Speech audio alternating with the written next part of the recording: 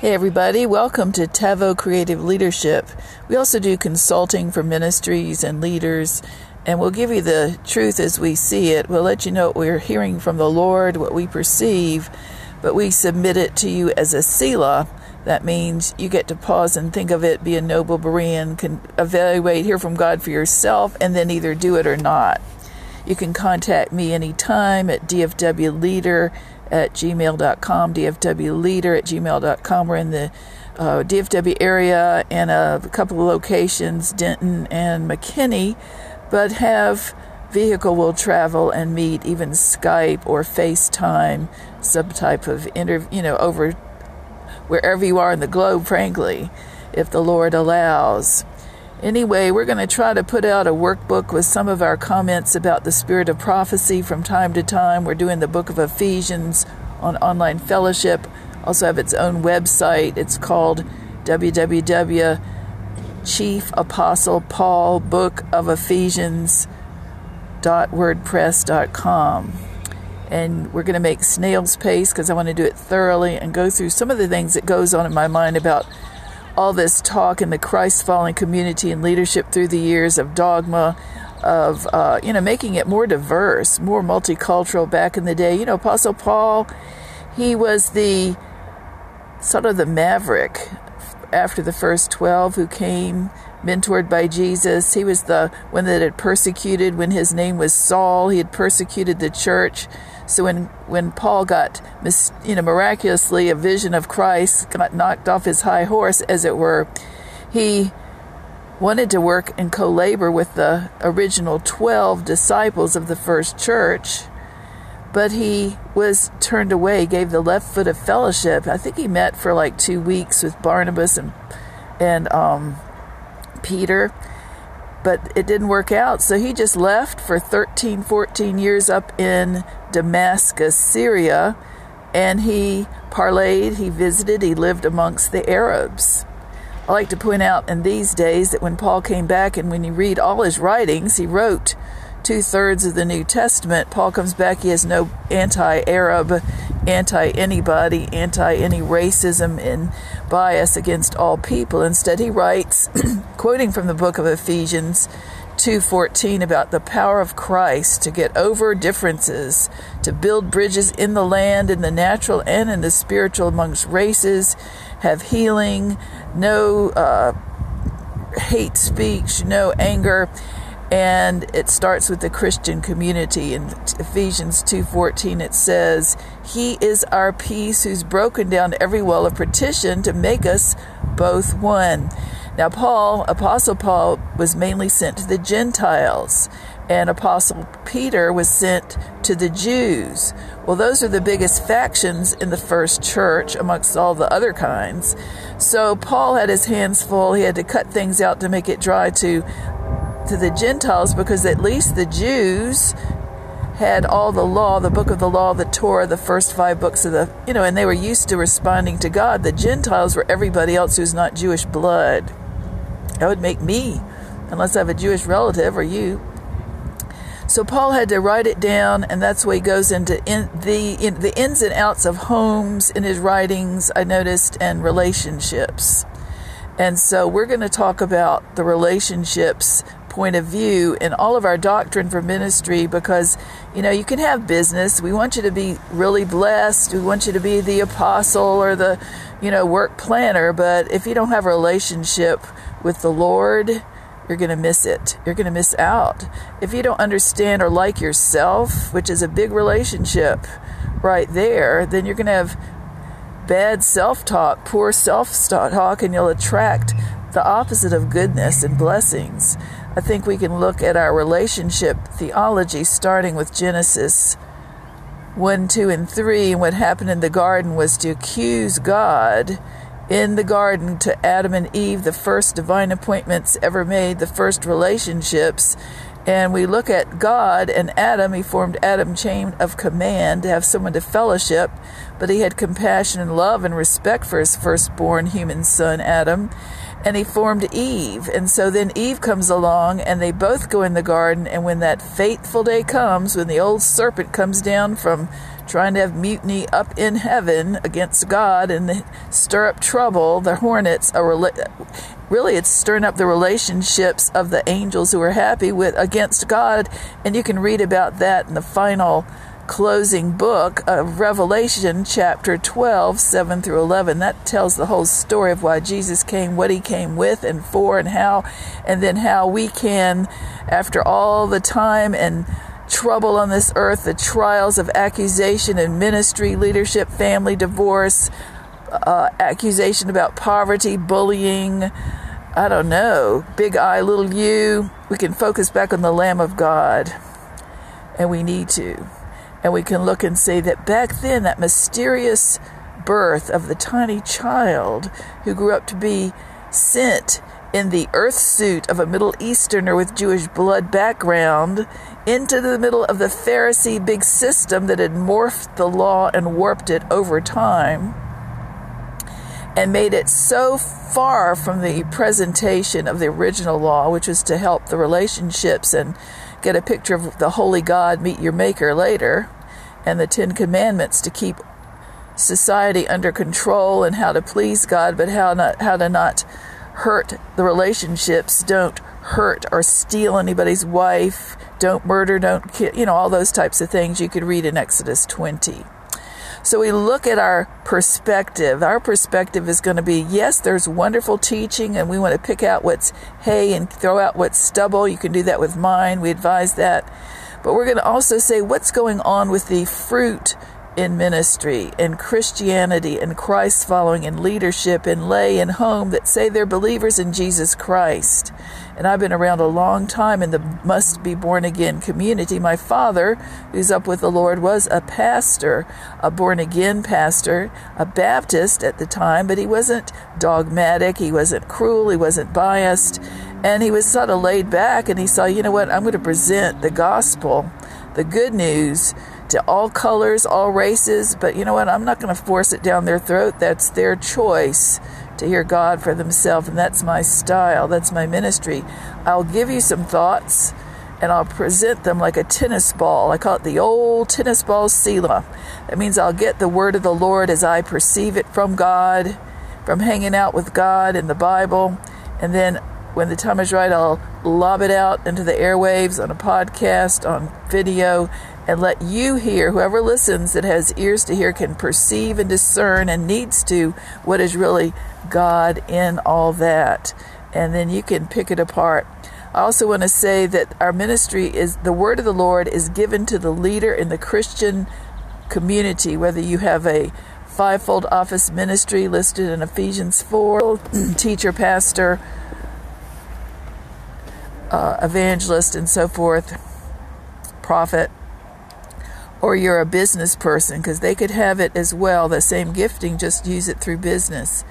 But if you're a lay, that's fine, because there are all kinds of people out there that have the call, the leadership call. They're in different stages of development. I remember those days.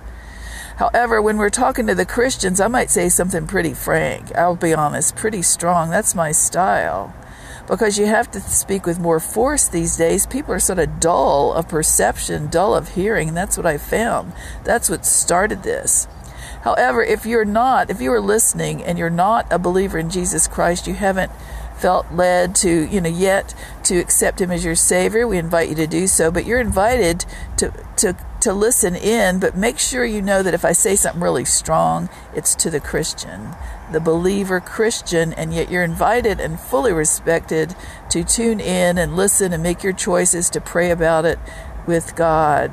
Anyway, God is so good, his mercy endures. And we just want to say we're christening, getting back into really more of a formal, we're not formal, believe me. We try to keep it low key, really down to earth. But we're trying to be more consistent with our presentation, upgrade a bit, a lot, and then pray about real TV and just praying. Our need is donations, to have donations, and we need to have, I had that a workplace assault last year in 2018, and when we finally got our things back, they kept it hostage, the office. It was like a good old 60 minutes time. Really weird. I filed the police report, I wasn't scared because I had Holy Spirit, but when I tried to get my things, they locked the doors. They tried to come after me. The people owned the office as well as the person who tried to do the assault. So that we thought we're getting our things back after about a month or two, but when I got them, our keyboard was broken, and I'd had many car repairs and all these things. So here's what I want to say. When I say the word donate, don't donate. You don't donate unless God tells you and you hear the Holy Spirit. All I really want is huge, let's put it this way, huge prayer power. I need so many prayer warriors to cover me in prayer, to cover the bases. Some of you pray about home life. Some of you pray about joy. Some of you pray about protection. Some of you pray about funding or support. People who send me out on the airwaves to upgrade our national, international, global call, to get things going, to be able to travel as the evangelist, and a new, really brand new modern Ram truck, Dodge Ram. And so we're so grateful for all the things, but you know what? We are sensitive. I'll be honest. We'd rather not have any income, even though we've needed it. We will rather not have income because of what goes on under the name of Christ following in ministry, leadership, too many places about money, money, money. It's about me, mammon, mammon, mammon. And yes, it does take money. The Bible says that money answers all things, but we on this broadcast have purposely, and that's why it's small, and we've been content. Godly contentment is great gain, 1 Timothy 6:6. That's my role model. All right, but we've been content because we've prayed for years. This has been years. Lord, you provide to take us to the people. That's how we do it. However, at this point, we've been through some ambushments, a couple of ambushments where people were not our friends or the ministry's friends, and we forgave them. But they still did this. So the idea is we want to take back what the devil has stole, and we need prayer power and mature, emotionally real deal people, find people to uphold us in prayer. And if you do feel it is of the Lord to donate, tithe, talent,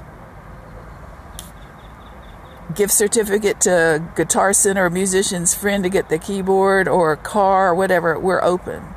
But like I said, I've studied ministry, and there is such a thing, and this is a point. There is such a thing right now in the earth, and I want you to evaluate what I say. You can look up 1 Samuel, first chapter. All right? We're talking about the Eli high priesthood, the compassion fatigued, overworked, dull of discerning, tolerate their sin and their assistant pastors, which was Eli's sons, Hophni and Phinehas, and then they accused people based on formula and stereotype, like Eli did with the lone woman whose shoulders were heaving out of grief because she was persecuted. She had her husband's permission and blessing to be there, but she was there because of the persecution, and the priest, the Eli high priesthood, middle-aged, seen it all, done it all many times before, had made a stereotype, a vicious stereotype where you accuse the lone woman. We've seen that, so we teach on it. All right, we respect all men. We respect you if you're a pastor, leader, male, female. We expect you whatever your identity or not and your call, but we are going to teach to the Christians, and I'm going to teach real respect out of a lot of this. You know, the Church of Ephesus had this wonderful 6-page, wonderful theology of many levels, family, spiritual, heavenly places and perspective, and all the different types of things that you can get out of it, wrestling not against flesh and blood, the whole armor of God, all these wonderful things, order in the home, submission, all those things. Book of Ephesians 4, common doctrine, leader doctrine, amazing, the offices, which we all love. But if you look at what happened, something happened to the hero role model of that first church, leadership, because when you get to the book of Revelation, chapter 2, and you start with the 7 letters of open rebuke to the lampstand, overseer, pastor, leader of the day, the first one that's heavily rebuked, really heavily, is the church of Ephesus. It says, unless you change your ways, unless you go back to your first love, which is relationship with Jesus Christ, the Savior, unless you really love Jesus more than you do your ministry, your business, your time, you're getting blessed, your hard work, I'm going to remove you from your stand. And I think we're there. I know we're there right now. We're getting there right now for some ministers. Watch out. On this podcast, I hope to have other people do interviews, because I've been hearing the same thing from different pastors and leaders that are in my network, and I may get one of them on, one of him on. But we'll see in time. But the idea is, when we look at our perspective of theology, it's so different. And I call this, I've named it on certain blogs, I name it, to the Christian, the TV media affected Christ follower, the TV affected ministry. We don't really think, we just tune in and then we make our assumption. We don't really evaluate it based on being a noble Berean. We need to go and get research, and then we just take it and add our own stuff and our own Hollywood, our own theatrics, our own, what we got at home, even racism, accusation, because we think it's okay. Because we've never researched the Bible for ourselves, noble Berean style. So I come across that at grassroots, and that's why I'm frank about it, because you got to talk tough. You got to talk plain, not mean, but you got to talk straightforward, or they will not get it. They are confused. They are caustic. Their family life maybe was primitive. Then they met the Lord. Then they saw TV ministers, and they got showbiz in there. So we are for all kinds, whether you had caustic upbringing or not. Jesus can heal you, but you need to be healed. So I will talk doctrine to the Christian. I believe the Lord is really calling me now to be the evangelist. In the last few weeks, I've had this knowing I need to make an adjustment. What is it? And he says, I want you to go out and speak in the field to churches and travel the nation. I want you to get that new van, or that new place that you can live in, as well as travel far in and it won't break down. And take a companion and then go be the evangelist. I said, to whom? He said, to the Christian. You need to go to the born again, ye must be born again Christians in ministry and leadership and lay around the nation and really preach the gospel. What is it? What is organic without human added mixture? Hey, maybe some of mine, but here we're going to do. We're going to say, I don't know it all. I've not seen it all. Thank God. I want to hear what you've got to say, but I'm going to say, I'm going to bounce that tennis ball into your court, and if the shoe fits, only if the shoe fits, should any of you wear it. When you go out into the everyday Christ-following field and you say people that represent the ambassadors of Christ, Jesus Christ, as pastors and leaders in smaller churches, hundreds and hundreds, and you find out there's barely, barely 80% that have the fear of the Lord, that have empathy and compassion, and that are not compassion-fatigued Eli high priesthood and in it for the money or the blessing. Listen, I'm going to submit it. I've got to close soon, but let me put Eli, first chapter Samuel. Hophni and Phinehas were tolerated and allowed by the head high priest, the patriarch Eli. He was probably too tired. They were his sons. They controlled him, but he tolerated that they slept with the women that came to the temple. He tolerated that they put pressure on the people for offering, and then they consumed the offering themselves and had other people help them do it.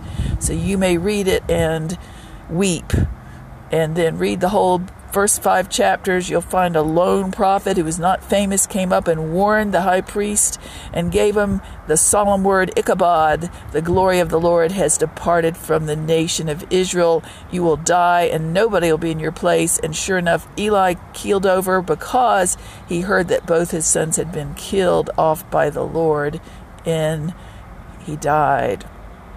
Hate to be a harbinger, but it's time to wake up. Let's pray on that. I put it to prayer. Be a noble Berean, see if it's true. This is Taveau D'Arcy of Taveau Creative Leadership. And if you want to email and donate through PayPal to DFW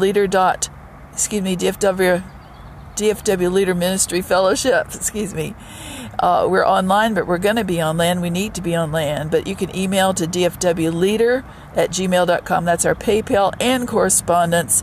And ask questions, write us comments, and send a prayer request.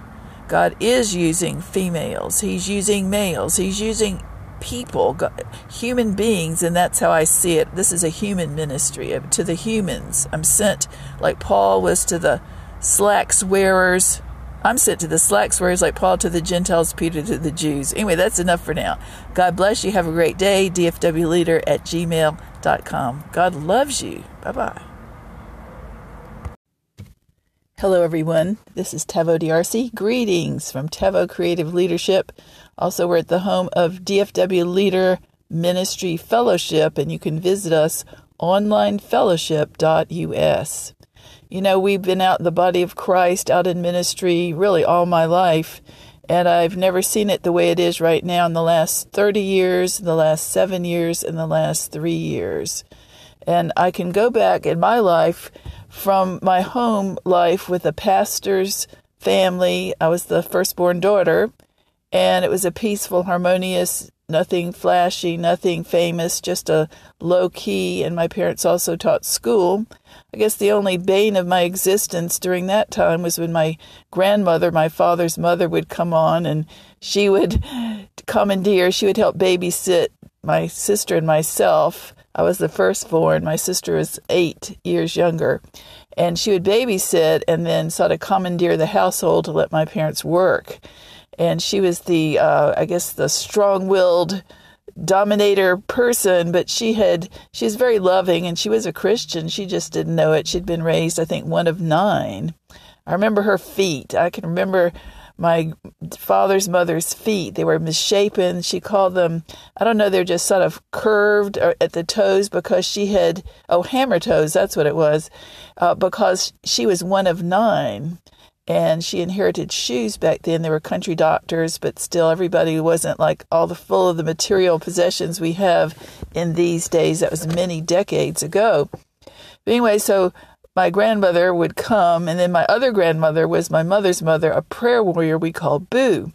And Boo was, when I really knew her, got to know her, she came to live with our family when we were in Norfolk, Virginia Beach. And she was more crippled, but she, was older in her 80s, but people wrote to her for prayer. And she would go down the hall, and she was one of my encouragers. Even though I didn't want to hear it at the time, I knew she was praying for me, and I didn't want to be prayed for. I knew my parents, I was outnumbered. Everybody prayed for me. They were loving. And she would say, because I was shy, very shy, and especially when you're a teenager, I was 5'9". I never thought about being tall till one day I was waiting for class, and this fellow friend in my high school looked up, and she said, "Boy, I didn't know you were so tall," and it hit me. And, I didn't realize it. But, nowadays people are so much taller than that. They have so much confidence. They wear big heels and everything. I'm proud of them. But anyway, back then, that was just one of my wrestlings. Everybody's got something. Many things or none, or a lot. Most people have a lot of things. So my grandmother Boo, she had a ministry. They didn't call it a ministry, but people wrote to her for prayer. She helped the poor. She taught Bible school and all these different things, Bible studies to the children in her home when she was younger. Anyway, so she would say something, she'd quote poetry, and she would say to me as I came down feeling shy, she would say, "Daughter of the gods, tall and divinely fair." And I knew my grandmother was, trying to build me up. So I had good things, and I had some things that were not good, and yet I never had violence. My father was not an accuser. He was very respectful. He never demeaned my mother. They had a great time. We played. And I remember nothing really about the ministry except our home life was great. Later on, I did have intense verbal abuse, just some really tough times, but it helped me to have a great dad. That's why parenting is so important. That's why leadership that doesn't accuse, whether you're a single parent or authority of any kind, it's better to assess and respect and confront politely like God did Adam in the garden when he sinned grievously. He never went over and Adam sinned and screamed at him, lectured him, beat him down, told him he's going to burn in hell forever, threatened him, gave him the silent treatment. No, nothing like that. He didn't manipulate God. God didn't manipulate Adam. He was a great father, a great God, a great leader, a mature hero role model. He went over there and confronted Adam. He said, "Adam, where are you?" in Genesis 3. And Adam could have risen up, manned up, I guess, humaned up and said, well, this happened on my watch. Eve was deceived, but I willfully participate. I could have said no, but I didn't. Instead, that's what happened. The human race started to configure and dodge and try to outwit everybody else and try to get away with things, manipulate even God. So there's nothing that is so shocking under the sun, because that's just part of life. We just have to grow up. And once we grow up, we want to be the adult and the mature adult, so that we can assess if somebody does something wrong, very horrible. And if they're that bad, you need to confront them respectfully or report them. And if you're that bad, you need to get help. I know people that have been raised so violently that when they didn't even realize that they cussed that bad or cussing somebody else, it was because in their hard drive they had all the hurt, the pain. It wasn't a pure upbringing. But once they identified that they did lose their temper with their child, their stepchild, themselves, their family at work, go ballistic, have rage issues where they could really almost want to chase after and kill somebody, then, that's a big deal. But unless they go for help or want to go to the doctor, even maybe it's medical, you can have medical issues, or you want to get counsel, you want to get delivered, you want to get healed, you want to go to God, you got to do something. That's your choice. That's like Adam. Adam could have risen up and manned up, humaned up, or he could have hid and ducked and avoided, or blame shifted onto somebody else, which is what Adam did. You may read about all the relationships. These are pearls. The relationships in the garden during the time of, during the time of Genesis 3. But then if you want to isolate before Genesis 3, read the relationships, and after, because then it gets worse. There's murder in the next generation. All the fear comes on the scene, all the curses of the, punishment they brought on themselves. And then God has to set up the law. He has to set up, that's why he does the 10 Commandments. That's what he does, to give people a respect for each other, for society, a fear of getting penalties, a fear of God. And they start to set up the law, which works for that time in history for the Jewish people, the Levitical law. And yet a lot of people today that are in the Christian community, you must be born again community, still have not studied their Bible, taken time out to really analyze what is it that we believe about accusation, about name calling, about people that are naming names of famous ministries from their pulpit, criticizing them.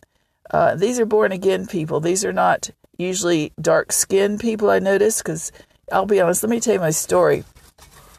There is such a thing as reproving. 2 Timothy 3:16 through 17. The Bible is profitable, it says. God's word is profitable for doctrine. That means what you make your conscience on, your decisions on, the infrastructure of your moral life, your choices. That the Bible is profitable for doctrine, for instruction, and for correction, so that, verse 17, the man or woman of God is thoroughly furnished, and for every good work. I want to look around. Is everybody thoroughly furnished right now? Are you? Am I? I'm not. So I'm letting God work on me. But the idea is when we discuss ministry or Christian, being a Christian, and the born-again Christian, because there's so much affecting our communities at the grassroots where I work for the Lord, out as a USA missionary, a missionary in the front lines, a battlefield, and sometimes it's a broken, bleeding battlefield because people have been run roughshod over through their life as a kid, criticized, or as a grown-up, a teenager, an unwed mother, or somebody who's had trouble, addictions, or whatever. They've been roughed up verbally or accused or name-called because of their identity or their choices by some kind of Christian. And I'm talking to the Christian community. I'm not talking to the non-believer, people who don't love Jesus or don't want him as their Savior. You're welcome to listen. But I'm thinking, if we don't get our act right, our hearts right, then God's not going to move within our midst. We won't be a good witness. And all these people think Jesus accuses. That's my point. That Jesus name calls, that he's a homophobe, that he's a that he's a chauvinist, that he's a backbiter and a critic. And, I wasn't raised with Christians like that, but it turns out I'm meeting the generation of lost leaders out in the barista fellowships where I've gone in many years. And they're in their 20s and 40s and 30s, and they used to be, let's say, a Baptist, or used to be a Christian, but then they turned to pagan, tarot cards, alternate lifestyles because they were hurt. And I have a friend now who's in his 70s that I think is a wonderful, God-called, gifted person, but even though his mother took him to church, I've never met somebody so Buddhist in my life. Now, you know what? I respect everyone. I may say about this kind or that, but I respect everybody who is not lukewarm. And what I really thrill about, and I'm thriving at, that I'm at the barista fellowships or out on the grassroots turf, you find all these people who are gung-ho for their choices, whether they are gay or straight. Really, the gays are they're gung-ho. They're not ashamed. You meet the Buddhist, you meet the Hindu, you meet the pagan, you meet the tarot card, you meet the lesbian, which I do, and I know these people, a lot of them, and I think, you know what? I am not angry with them. I am really, frankly, pretty relieved. I get pretty calm. I think, man, at least I know where they stand. They have their right to say and believe what they want, and I'm going to let them, and I'm going to respect them because God loves them, and they haven't been respected before by a lot of these preachers or a lot of these family members that say they were a Christian in the must-be-born-again community. Yeah, I know I'm pretty strong and pretty tough on the born-again community, but you know what? You've got the airwaves. You've had them for 30 years, 25. I've been around before, and I've been around during, and I'm around after, and I think the showmanship and the charlatanship and then the local tough customer who says they're a Christian and is a Bible beatdown artist, man, those are the worst nightmares. And if you are where I used to live, see, I'm from, ironically, my father and mother were not country, but we ministered in the country, ministered deep grassroots, and they're more intellectual. They're intellectual. And now I still go. My birthing of the ministry started in a rural area that was and not a metroplex. Yet I lived in Norfolk, Virginia, and I live in Dallas, Fort Worth, and I love all of the different levels of life, but I'm more comfortable with people who are just themselves, and I'm comfortable at grassroots. I've never been in the famous showbiz. In fact, that's my opposite nature. I'm trying to be real. I remember my dad would walk and take me with him to the grocery store when I was little in a little town where we had our church, and he would just talk to people and he'd be nice to people, and they would tell him his problems, the cashier, and they'd chat with people and give him time. He wasn't in a hurry, he wasn't checking his watch, and his pulse didn't go up if somebody asked him a question. He respected males and females, and this was mostly white. But when I grew up, it was right around the racial tensions and the civil rights marches. And one day my grandmother, the strong-willed one, bossy one, came to town, and she was really loving, she meant well. So we went to, I think, the city of Richmond to get away from the area where we lived in Ashland. And we went to my first time, I remember 5 years old, 4 or 5, and I could read. And I saw these signs, and it said black only, white only water fountains, black only, white only restrooms. And I was shocked. It really, in my little spirit, it bothered me. It really bothered me. Since that time, I've really been involved in taking a stand against bias and racism. I was in racial healing, reconciliation, prayer, and repentance for revival with pastors for a year before moving out here. I've written on it. I've stood up for it. I teach against it. All bias. And I think everybody needs to be very careful. If you're a Christian leader and you're born again or not, you need to be very careful what you say and how you say it to all kinds of people. We live in a different age. It's very global. People are watching on TV and on their cell phones. And when I've met people, God has sent me, he's used me with all kinds, Arab, Muslims, Vietnamese, Jewish, all these people, because you know what? I don't get upset by them. I look at them as like, man, God made these people. I wonder what happened to them before I met them. That's really what I think. When I see somebody who's on their soapbox for one cause, whether I agree with it or not, liberal or Democrat or Republican or whatever, I'm not religious right because I know how bad that is to some people in their past. So when I look at everybody who comes to me in front of me, white or black, green or purple, cast down, dressed up, not dressed up, long hair, piercings, whatever, tattoos, I don't go by that. Paul said himself, I'm not going to be moved by their outer court. I'm not going to be moved by anything but Christ and him crucified. That's really what he said. And I started thinking about racism back in the 80s. And I made a choice to go not by their look and their earth suit, but instead, who are they from the inside out? Help me, Lord, discern. And if they're nasty, I move away. If they're born again and nasty, I'll move away from them too.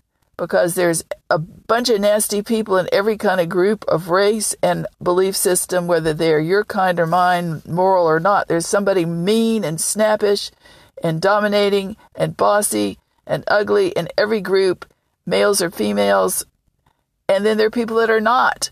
And I think we need to get over the stereotype that there are people that are, if they come from a different faith than Christian, that they are not nice, that they're mean. Because you see it on TV or you believe the TV or stereo port, we're not moved. If you know faith, I preach to Christians with faith that have the faith movement sometimes. You got to use that principle about race. Faith in the word of faith teaching says we're not to be moved. The Bible means don't be moved by anything, by your feelings, by the appearance of anybody, by what it looks like. You only are moved by the Holy Spirit and the Word of God. I believe that. So you can translate that over to when you meet somebody and they're of a different race, a different lifestyle, a different appearance, or they're overweight, underweight, whatever. And then you have maybe 1,000 piercings or whatever. You're not moved. I'm not moved by it because I've practiced for 30 years not being moved, but I'm listening to the Holy Spirit. How does the Lord say about this person? Should I befriend them? Do I feel something that's unsafe about them? Therefore, I'm having to break it down. God wants me to speak about James 3:17, which is the relationship theology. You can look at relationshiptheology.org. It means, how did Jesus act when he was alive on the earth in ministry and real life with his mother Mary personally? You can read how he acted and reacted to every relationship written about him in Matthew, Mark, Luke, and John, and then just act like Jesus. It's simple, and you'll have great relationships, and the society will improve, and the Christians will not be known as accusers. So James 3:17 is an abiding, the fruits of the Spirit are love, joy, peace, patience, meekness, temperance. That means self-control, self-government, and against there is no law. That's Galatians 5:22-23, Apostle Paul. Well, then we want to add also, because they're mentioned in James 3:17, abiding, enduring, even under pressure and attack, warfare, if you can, with God's help, relationship fruit, which says it models above. That means God. The wisdom that comes from above, it says, this is our fruit that you would watch for, not their painted fingernails or their painted lips or whatever some people would call Jezebels. All right. Historically, we're going to say that James 3:17 says that any wisdom that comes from above, that means any kind of wisdom or actions that say they represent above, which is God, holy God, fear of the Lord, has got to be this. Any wisdom that comes from above is, first of all, pure, peaceable, easily entreated, full of mercy and good fruit, without partiality and without hypocrisy. Easily entreated means it's not stubborn, it won't get into a fight, won't try to control, won't try to back off and get its way by being this hard-hearted, silent treatment, and it's respectful. It says it's full of mercy and good fruits. Those are the fruits of the Spirit. So let's go to James 3:17, abiding relationship theology. Well, this is part of my, ongoing, mantra, soapbox, whatever it is. It is not emotionalism. It is zeal for the Father's house, zeal for the Father's name in this day and age when there's so much bias, so much abuse, so many hard daddies and step-parents and step-mamas and mamas, and so much fear and no fear of the Lord. So we want to go not by sight. You know, the Bible says this move of God is going to be not by might, not by power, but by the Holy Spirit. And I believe that's true. Pure in heart. Blessed are the pure in heart, Jesus wrote or spoke in the Beatitudes. All right, blessed are the pure in heart, they shall see God. I believe that means God's going to let you see him and perceive him more easily. You're going to get to see him watch and move on your behalf. You'll be able to discern him better because your heart is not polluted. It's not a critic. It's not a big judge, accuser of everybody. There is such a thing as assessing and judging behavior, assessing and judging fruit, pure fruit or not fruit. Watch out for that. But when it comes to haranguing, disrespecting, demeaning, trying to put somebody down or accuse them based on the old Levitical law, such as, and you can read Online Fellowship. If you look at onlinefellowship.us, I put a whole list of a PDF you can download with all the different ways we can avoid being back under the law, which is Levitical rhymes with critical for the Christian in these days. The accuser of the brethren is cast down already. Read that story for yourself. Revelation 12:7-11. That's a big one to teach on. All right. The other part is if you look at people and you're saying, as a minister, as a Christian in the born-again community, they're church hoppers. They're not submitted to a local pastor. I've heard this. I've had this done. I've seen it done to many others, too many to count in many states. That's why I teach on it. They are Jezebels. Have you ever talked to them? No, but they look like it. Did they do anything? Did they act out? No, we just know it. We just know it because we're prophets. That's the type of thing that we do not need at this moment, at this hour. I'd really ask you to pray and out of love, search your own. All right, up on onlinefellowship.us, common doctrine, Ephesians 4. Common doctrine for the first church was one Lord, one faith, one baptism, one God the Father of us all. Level of criteria for being a real Christian. The ones that Paul writes about are still, God holds you and me accountable, but he knows we are human. He knows there are such things as besetting sins. He's merciful and he will deal with you in your relationship. If you're pure-hearted, he'll give you time. And if you fall down 7 times, he'll forgive you. But everyone will have their own pet sin. Everybody will have, I'll have mine, you'll have yours. But we don't keep nosy, busybody tabs on them. And that's what really brought it out, because I lived in a very small region before Texas, where everybody seemed to want to know. They deserved to know. They demanded to know who everybody was under in that part of the area in certain kinds of crowds that believe that doctrine. I teach now so much about this, minding your business, respect for all people. Make sure you're not back under the law because of that, really. And then I saw it in other states, not just, but also Texas, some places, not as much. That critical spirit, critical Levitical, because they just thought everybody had to be under them or that they had to be back under the law. Thou shalt not jump people in public. Thou shalt not berate people and call them out of order if you've never talked to them. You don't even know their name. I've had that done to me. That's what I know more than once. As a tall person, I don't know, but it was never in a dark-skinned community. It was never in a evangelical. It was never in Catholic. It was never in a Baptist. It was never in anything but a certain kind that believe a certain way. So we're putting it out there. I teach on WELP, Western European Levitical Patriarchism, which is the same thing as shepherding, overseer shepherding. That crowd runs with that as well. So let's look through our heart. Let's meditate on God's word. Let's read Jesus in Matthew, Mark, Luke, and John and decide how he acted and reacted in every relationship, even with the fallen woman. The woman that Jesus, even when Jesus went and he talked to the lady with several husbands and his disciples come up and see the Messiah standing there talking to a sin-laden woman with lust devils all over her, as some would say. They had pure hearts. They were no guile disciples. Nobody accused Jesus and shamed him and said, let not your good be spoken evil of. You're going to embarrass our whole crowd. You're a single man and this lady has got lust. Everybody's going to think you're, you know what. So anyway, that's how the turf is. I've been around it. You know what? Thank God. I mean, really, I thank you, Lord, for my father, the pastor, who is not like that. But this is, if we have a big movement and they have many thousands and millions in their movement, this is at least should stir some of them up to get right with the Lord, repent. But I also want to honor, let me say this, I honor, and I meant to start off with it so that you'd catch me being positive. I honor my father and mother and my relatives who were ministers and family. Some spoke in tongues after I was grown up. When nobody knew a Pentecostal or charismatic. There wasn't such a thing in our network till later, but no one had a bias against them. You know what? We turned out to be partaking of the movement, but not some of that stuff. Just we like the Holy Spirit and the Lord, but not back under the law types.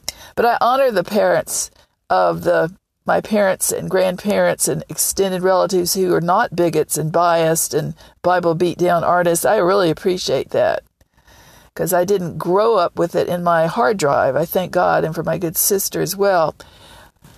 I also want to thank God for the great pioneering moves that came before my move, your move, our moves, all through history, before my dad's move, all the ones that come down from all the pioneering leaders, where they had faith, where they had worship, where they had teaching on Pentecost, where they had teaching on doctrines of family, of fear of the Lord, of repentance, of revival, whatever it is. We're just very grateful that you came before us and we could stand on your shoulders with God's grace. I was fellowshipping over in Denton with some descendants of John Wesley, and I had an emergency, and they helped me out and they comforted me and got my stuff back from the Lord's office that was taken in Denton.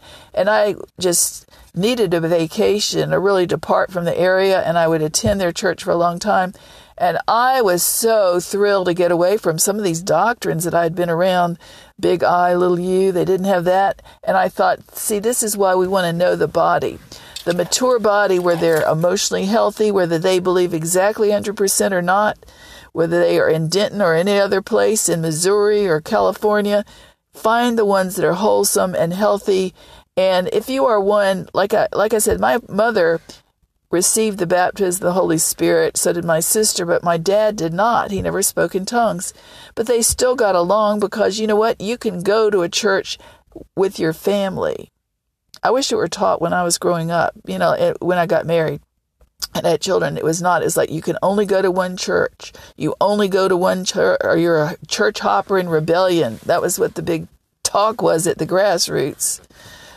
And so, I'm trying to please everybody. My heart was trying to please. This is the doctrine. I'm not the elder minister at the time, and it was confusing. But now I say, you go with the husband and let the husband lead. If you're married, if the husband has a choice, wants to lead, enjoy the leading and take the children, do well by the family, but then find another place where you can go off and get your vitamin supplement, the Holy Spirit, or better teaching, or whatever it would be, worship, or whatever it is. Worship is like therapy to me. And it'll help you get past a lot of terrible, stressful things if you know how to do it well and not get with flaky people. Well, I guess I better go. This is getting more than a podcast. This is going to be a broadcast. So I'm going to quit right now. This is Taveau DRC of Taveau Creative Leadership. Say a prayer for us, please, for our funding. We are not asking for money. We're asking God to provide for the relationship ministry, to have more items returned that were our keyboard was lost. We want to have an upgrade so I can get out on the highways and byways and minister, be an evangelist to the Christian community. and then also upgrade our car. And then I want to spend time with the homeless out on the front lines, trying to get fundraising, not now, but when I can, for the car dwellers age 55 and older, and get other people stirred up so they want to do it in their community. You can do it without talking to me. Just go for it. Find somebody that lives in their car, that is qualifying, not addicted, not going to get drunk and bash the car in, or drugged, chemically dependent, or something that would be unsafe. But find people that are wonderful, but they've just fallen on hard times. So our goal is that we have many things to do, but tune in to onlinefellowship.us as a resource when you want to. If you want to try our wilder side, it's all pretty wild right now. It's sort of tame where I live.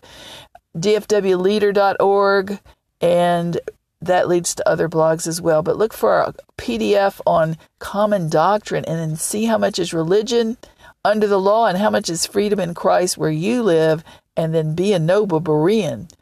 Check it once. I have some things on the podcast. I have a new podcast through all these different ones you can see on Online Fellowship where they are. I'm right now starting it, putting it out on different ones like Podbean and hopefully iTunes, and different ones, Anchor as well. But we're going to have our podcast, and I'm teaching on God speaks once, God speaks twice. Once in a vision, when man is asleep, he has to go past the pride. Job 33. Read those scriptures. Those are amazing, and get God to really see you, so that he doesn't have to wait till you're asleep. And when we're all our heart, everybody's got a human heart. As old Bruce Springsteen would say, everybody's got a hungry heart, but a lot of people don't know it. And God wants to speak more clearly, and he'll do it, but sometimes we're not listening, or don't care, or don't know we can hear. And I love to teach on discernment, direction, hearing God clearly. And that's usually my focus. But right now, this is emergency. This is urgent times. There's too much weirdness in the name of Jesus Christ, too much accusation, too much frustration. People are leaving in droves. As you see the headlines, they're not wanting to go anywhere. And I've been in their midst. I mean, I was like, that's what Online Fellowship was there. That's why the online church is going on, because people are thirsty for the word. They want to know God. They want to know love, but they just don't want to stand it with the other Christ followers. If I were you and a pastor, I'd tell people that the worst new believer, I'd tell the new believers, tell the church right now. I'm telling you now for myself to tell you, you know what? It's great to know Jesus, but one of the biggest tests you're going to get that's going to want to make you quit Jesus is to blame it on your mama, the old man in the Sunday school class, your neighbor who says they're the Christian, and then do something nasty to you or ugly. When I came and found the lay of the land, the turf, the lake of fire, which in the area, I used to be in Dallas area, certain parts of the doctrinal area. And I met this British lady she worked in one of the places I went where I worked out, exercised, and the British lady was my friend, and she was proud of herself. She said, I came over and I moved into the area, and we don't go to church. We're like New Age or whatever they believe. She says, we don't go to church. Well, this neighbor comes out, our brand new neighbor comes over, and she's very Miss Christian. She says, oh, and where do you go to church? And the lady was proud. She hadn't gone to church in 200 years in her family or something huge.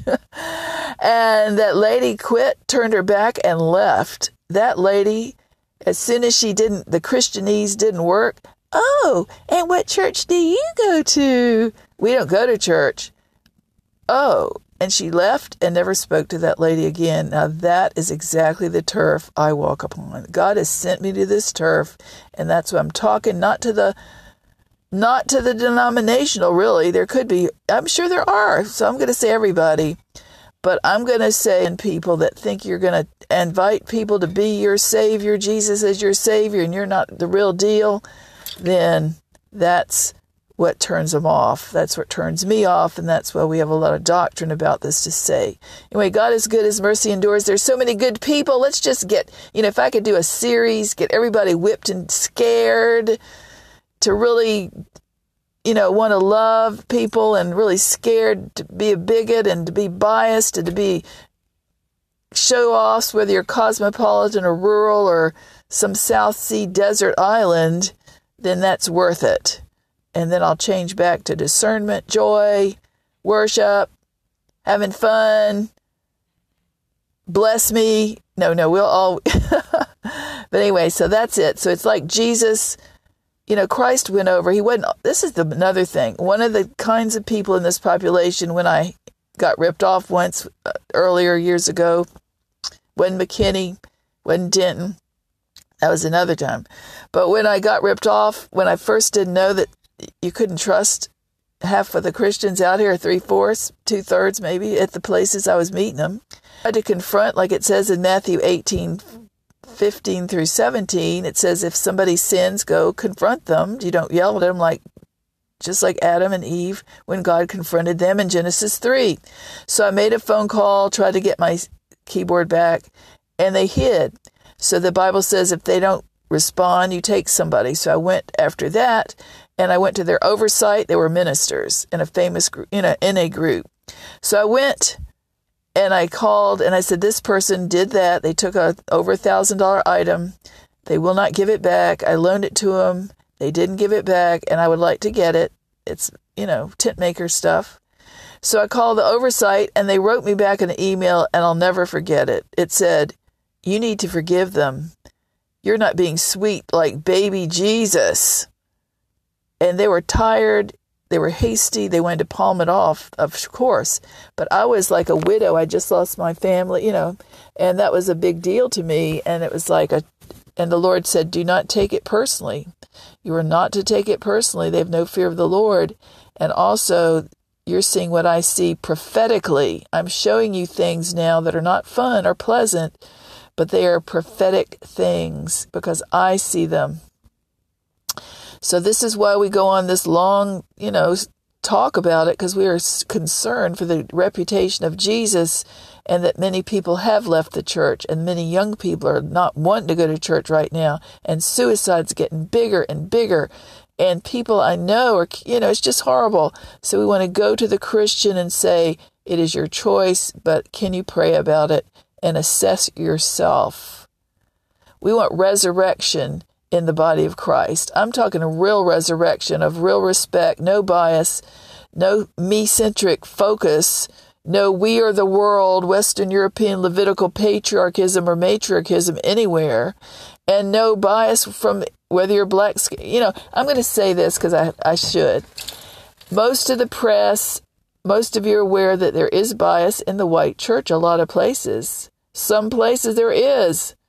But one time I had this little board member, prophetic lady who's like 98 pounds, and she told me a tale, very dainty, little respectful business lady in her 70s, and she had a sister dying, brother-in-law were dying, she was nursing both of them, and was far off visiting them, and one day she just had to get away and wanted to go to church. This is like 8 years ago in Texas. And so she went to this church, and she had a black pastor. She was an African pastor. She was black, she was white, but she went to any color that was anointed, and that's how I believe. So she goes to visit, and it turns out they're all black. Well, she goes in real pale, white-haired and tiny little thing, frail. Well, some deacon comes over and heads her off at the parking lot and says, I'm sorry, ma'am, this is only for black people. And it was terrible. It's a sad thing because she was needing the Lord and she was not biased. But it's also healthy for the white people, some of you white, Western European, white, earth-suited persons, because you've heard too much how bad you all are and mean all the time. So we're going to be impartial. I usually find that when I'm because I have a global, I'm not we-centric, I'm we-global. That means more global. People like me from Africa and all the nations. I'm an apostle to the nations, even though I'm in this nation. I'm apostle to the Christians as well. But the point is that I find that people who are not we-centric, that are really global or dark-skinned, tan-skinned, like me a lot. Other nations love me. they discern me, and I think it's because I'm not biased, and they'll pick it up. They know once they've been around, and anybody who's been abused or accused, white or black or any color, you will probably get this. Once you've been abused or accused, once you've been beaten or oppressed or had prejudice or racial bias or gender bias, you will know it. And your spirit man will pick it up because you are watching. God gave that as a protection so it won't happen again. So people who think they don't know what people who have had bigotry, if you're biased, they will know it. Because I know it if I have bias. I've had chauvinism against me. I've had gender bias in the Deep South that I never had in my family or knew existed until I came down here. So therefore it got me to think, well, if I feel it, and I'm a calm, average looking person, happen to be white, but I wasn't their style, and these are Christians, it's never been a non-Christian. It's never been a person who's done this there has never been anyone that has done violence or perpetrated or attacked me or tried to assault me or tried to ruin my name that was dark-skinned and a non-Christian. I looked at it one day. I thought, what is the common factor I can look back when I see people have, ruined my name or jumped me in public? It's been a Christian or cursed me out or stole my stuff or took the piano. It's been a Christian. These are Christians, but they were off. And are they really Christians? But I look at them and I think the common factor when there's been violence or anybody demeaning, they needed money. These were not dark-skinned, and everyone that has been impolite and disrespectful, the only ones have needed money. They were pressured for money. I think, let us talk about relationships with God. Let us talk about real life. Let us talk about the relationship with money must be the root of all evil. The relationship with money. Well, I could go on and on and on, but I'm not. We'll do another podcast another day. God bless you. But you know what? I'm trying hard not to be religious, and I'm not always right. We're not going to be political because both sides need help. I need help. You need help. Preachers need help. Teachers need help. Evangelists need help because we're human and we've all fallen short of the glory of God. Let us let God move on us. Let us invite God to move on us and within us and just remove us from ourselves. Give us more strength and more grace to persevere, to be loving, to feel young, and to have grace to give grace to others. Help. God is good. Jesus Christ, the picture of Jesus Christ for ministry, for prophecy, for apostles and pastors and parents and lay. It says, Jesus Christ went about doing good, healing all those that were oppressed by the devil, and the Lord was with him. That is Acts 10:38. Along with Jesus in abiding relationships in Matthew, Mark, Luke, and John when he was alive in ministry with his mother, with his friends, with his family, his half-brothers and sisters around town, the Romans, the sinners, the fallen people, the hurt people. All right, James 3:17. Any wisdom that says it's from above, that claims to be the God, Lord, has got to be, first of all, pure, peaceable, easily entreated, full of mercy and good fruit, without partiality and without hypocrisy. This is Taveau DRC from Taveau Creative Leadership and DFW Leader Online Ministry Fellowship, signing off. God bless you and have a great day. God is good.